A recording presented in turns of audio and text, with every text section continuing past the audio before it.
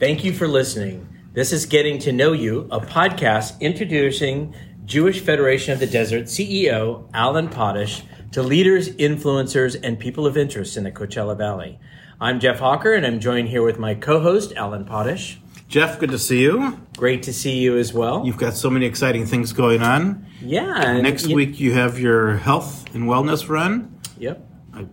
I think. Well, we'll talk a little bit about that. You know, the Desert Healthcare District and Foundation are the presenting sponsor this year.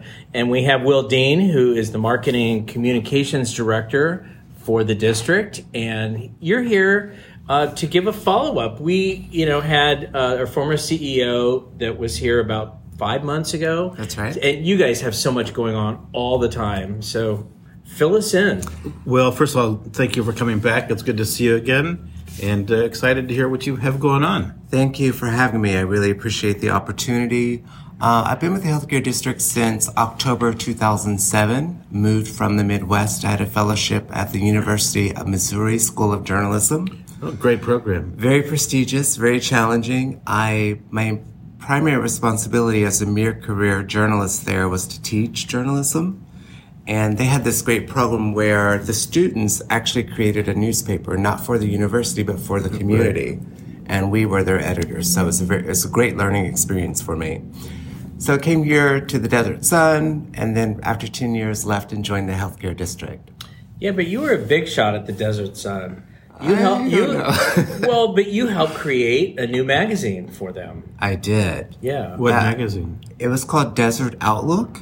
It was the USA Today Network's first LGBTQ feature magazine. And I'm very proud of it. It was a lot of hard work. It was a monthly publication. We did 10 issues per year. The community reception was, I think, pretty good. Advertising was a challenge, which is why we ultimately went away in 2018. But we used to have so much fun because he would do launch parties every month. Yes. And bring all the advertisers and all these community people. Yeah. Those were a lot of fun. So I had applied to Missouri, the journalism school. Oh, wow. When I was a wee lad. I chose someplace else, but it's a good program. So congratulations on being there and completing your work there. Thank you. Yeah, it's a nice campus too. I think it may be the oldest or one of the oldest journalism schools in the country.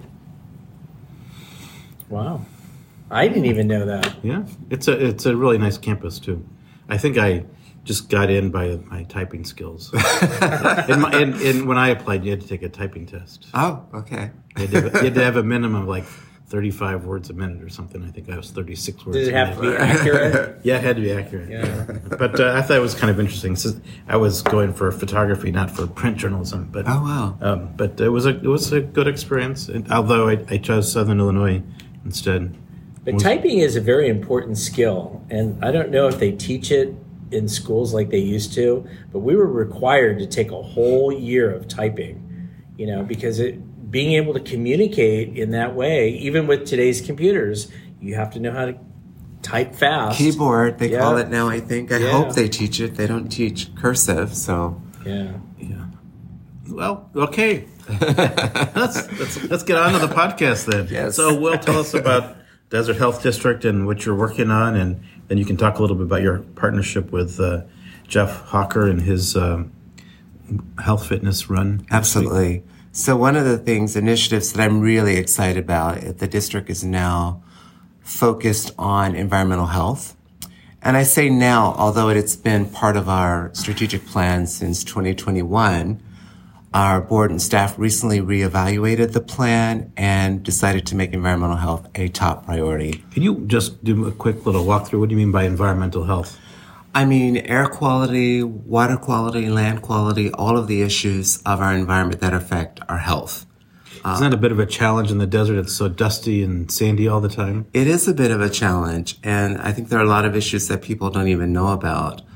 They come here and they see how beautiful it is, but we have some air quality issues that affect asthma and different health conditions, and not to mention the water issues that we've been having primarily in the Eastern Valley.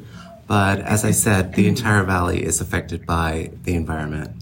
And what we've seen with the rapid growth of the Coachella Valley, too, we're starting to have problems with CO2 as well. Absolutely. That's a big issue that's been brought up. We have a planning committee that we've been meeting since August of last year, planning an environmental health summit for later this year, I think in the fall. And one of the members of that committee mentioned how development contributes to environmental health issues as well.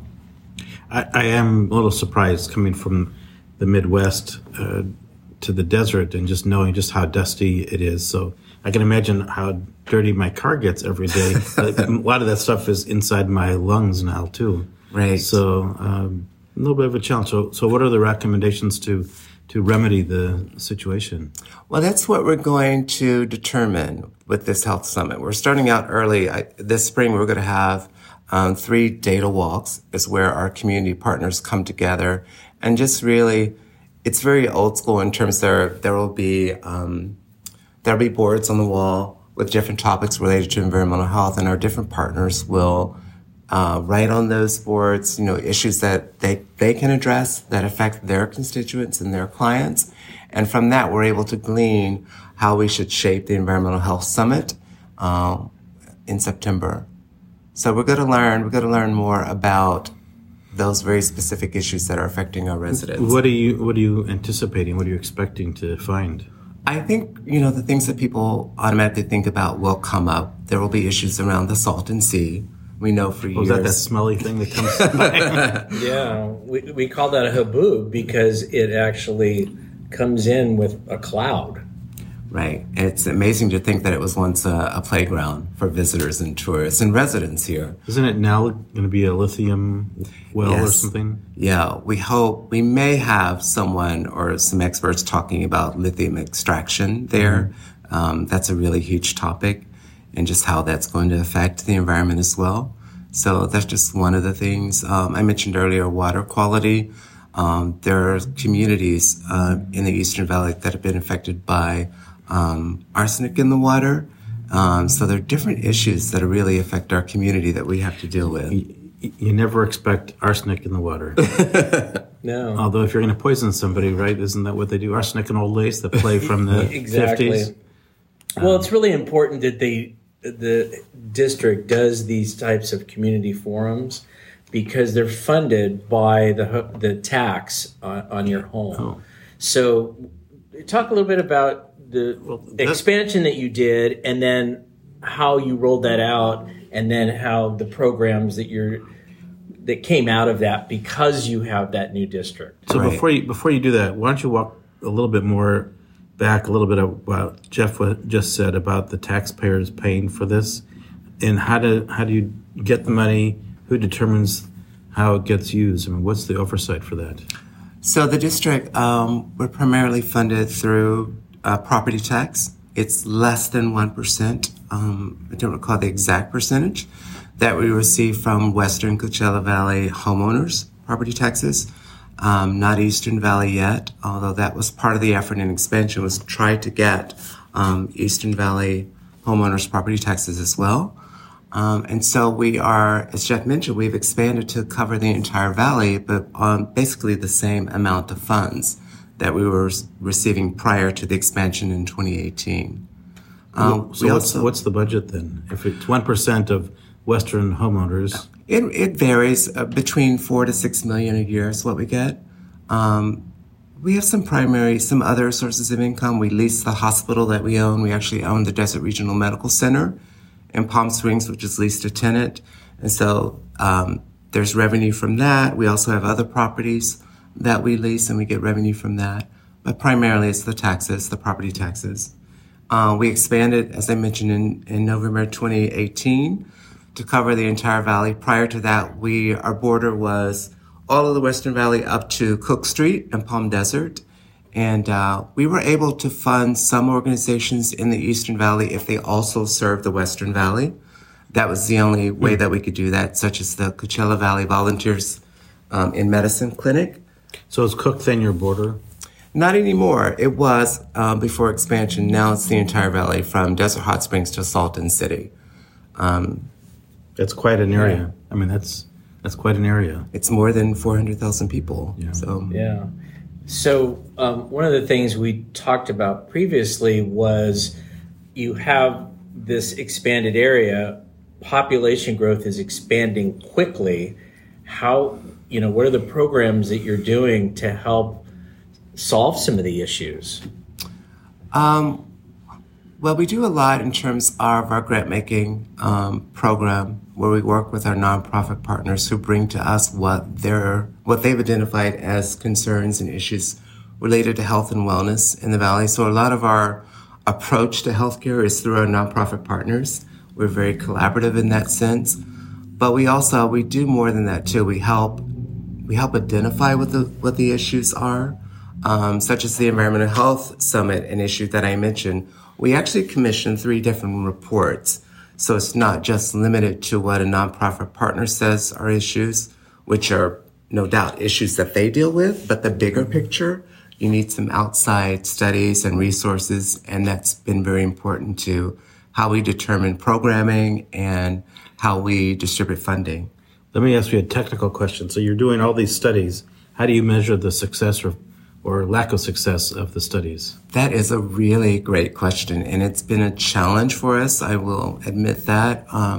We just recently adopted some results-based accountability, which is a program where we require our partners to actually report that to us, the outcomes that they've seen.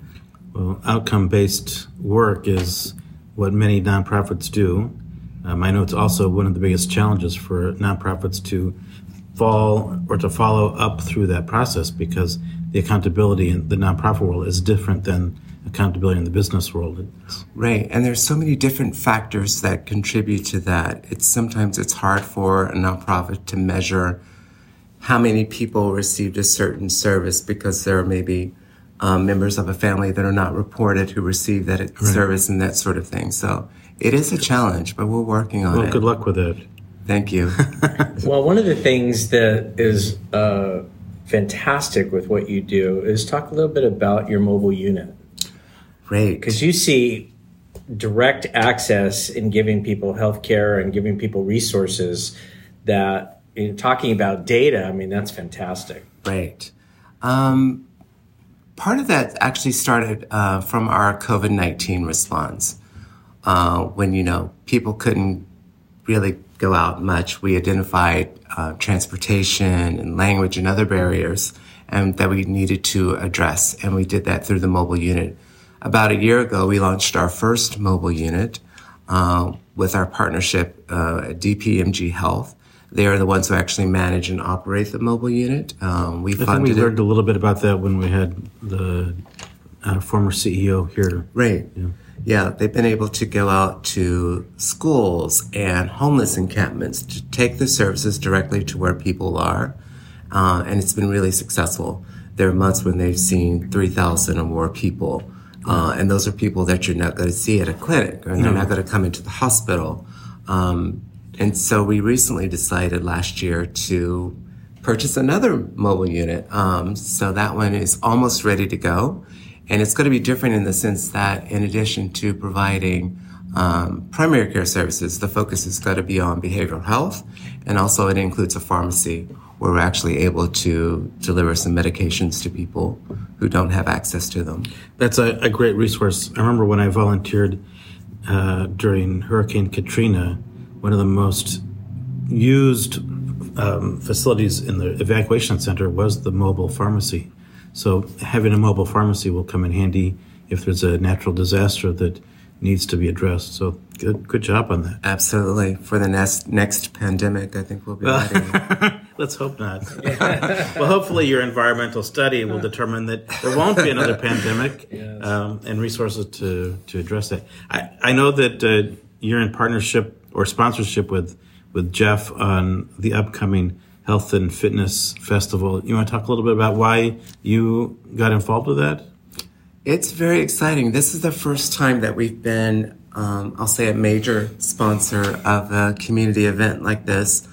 But I remember going to the board and talking about different types of events that we wanted to support. And Health and Wellness Festival was right up there for our directors, and it makes sense for a healthcare district. Right. And Jeff has probably one of the most successful community health and wellness festivals in the Valley. So it's a perfect, I think, marriage between event and sponsor. And we're very excited. I have coworkers who have already indicated to me that they want to walk, run in the different races and be a part of the event. So, yeah, this actually came out of the city of Palm Springs. Originally was called Healthy Planet, Healthy You. And they hired me from the very beginning to be the executive producer for the event. And what we thought was, if somebody takes care of their personal health, they'd probably be more apt to take care of the planet as well. So what we do is we'd integrate both, recycling and hydrogen fuel cell vehicles and all that stuff in with the health festival and the run. And so over the years, all of the hospitals have gotten very involved. Eisenhower, Desert Care Network, Desert Oasis Healthcare. And the perfect marriage was when I came to Desert Healthcare District and said, well, what do you think about being a part of this, integrating your content and your mobile unit? And they said yes. It's a great connection. You're making me think of something a little on the humorous side. Because you also sponsor the Food and Wine Festival, the Palm Springs Food and Wine. So shouldn't you have this like the day after the Food and Wine? Maybe, yeah. Well, and I have to tell you, the time of year is perfect because people are thinking about ways to have a healthier life. And I had somebody the other day, everybody always tries to take things away in their new year and their resolution. Why not add? Do a yoga class, do a stretching class, get your vaccines when you need it. This is a one-stop location for flu shots, COVID, monkeypox, a myriad of different tests that you can get, BMI, respiratory screening, Eisenhower will do. There's all kinds of things that you come to, but it's also really fun. We've got all these health experts and actually Will and I have been friends for a long time. A lot of his friends are involved with the event, and it's been a great synergy and great working with Will and the whole team. There will be food there. Wine? Yeah. Will there be wine? I'm not sure. No wine. Behind the counters, right? Yeah. Well, that's funny you say that because a lot of the runs actually have like a beer garden afterwards. So, they don't have liquor, they just have beer. Beer isn't liquor. It's not. Will, I just want to thank you for coming today, and I'm looking forward to future conversations with you because you always bring something insightful for us. I want to really, the next time you come, I want to hear more about your environmental study that you're doing and to learn more about your outcomes and what your findings will be, because it's critical for this community. We do know that in the next 15 years, the population here is going to double. Absolutely. And how are we going to address all the needs that we have in terms of water and air and, just how we treat the environment? If you add another 400,000 people here, that's a huge demand on the environment. Absolutely. Well, they have to constantly look at different programs because if you talk about air and water, those are huge resources that there's also competing water agencies here in the Valley. So there's all these layers of, both administration, but also how do you take care of the community and work within those bounds of these organizations? Which is why the data walks that we're doing this spring are really important. They're going to help us to narrow that focus on what we should be addressing at the summit and beyond.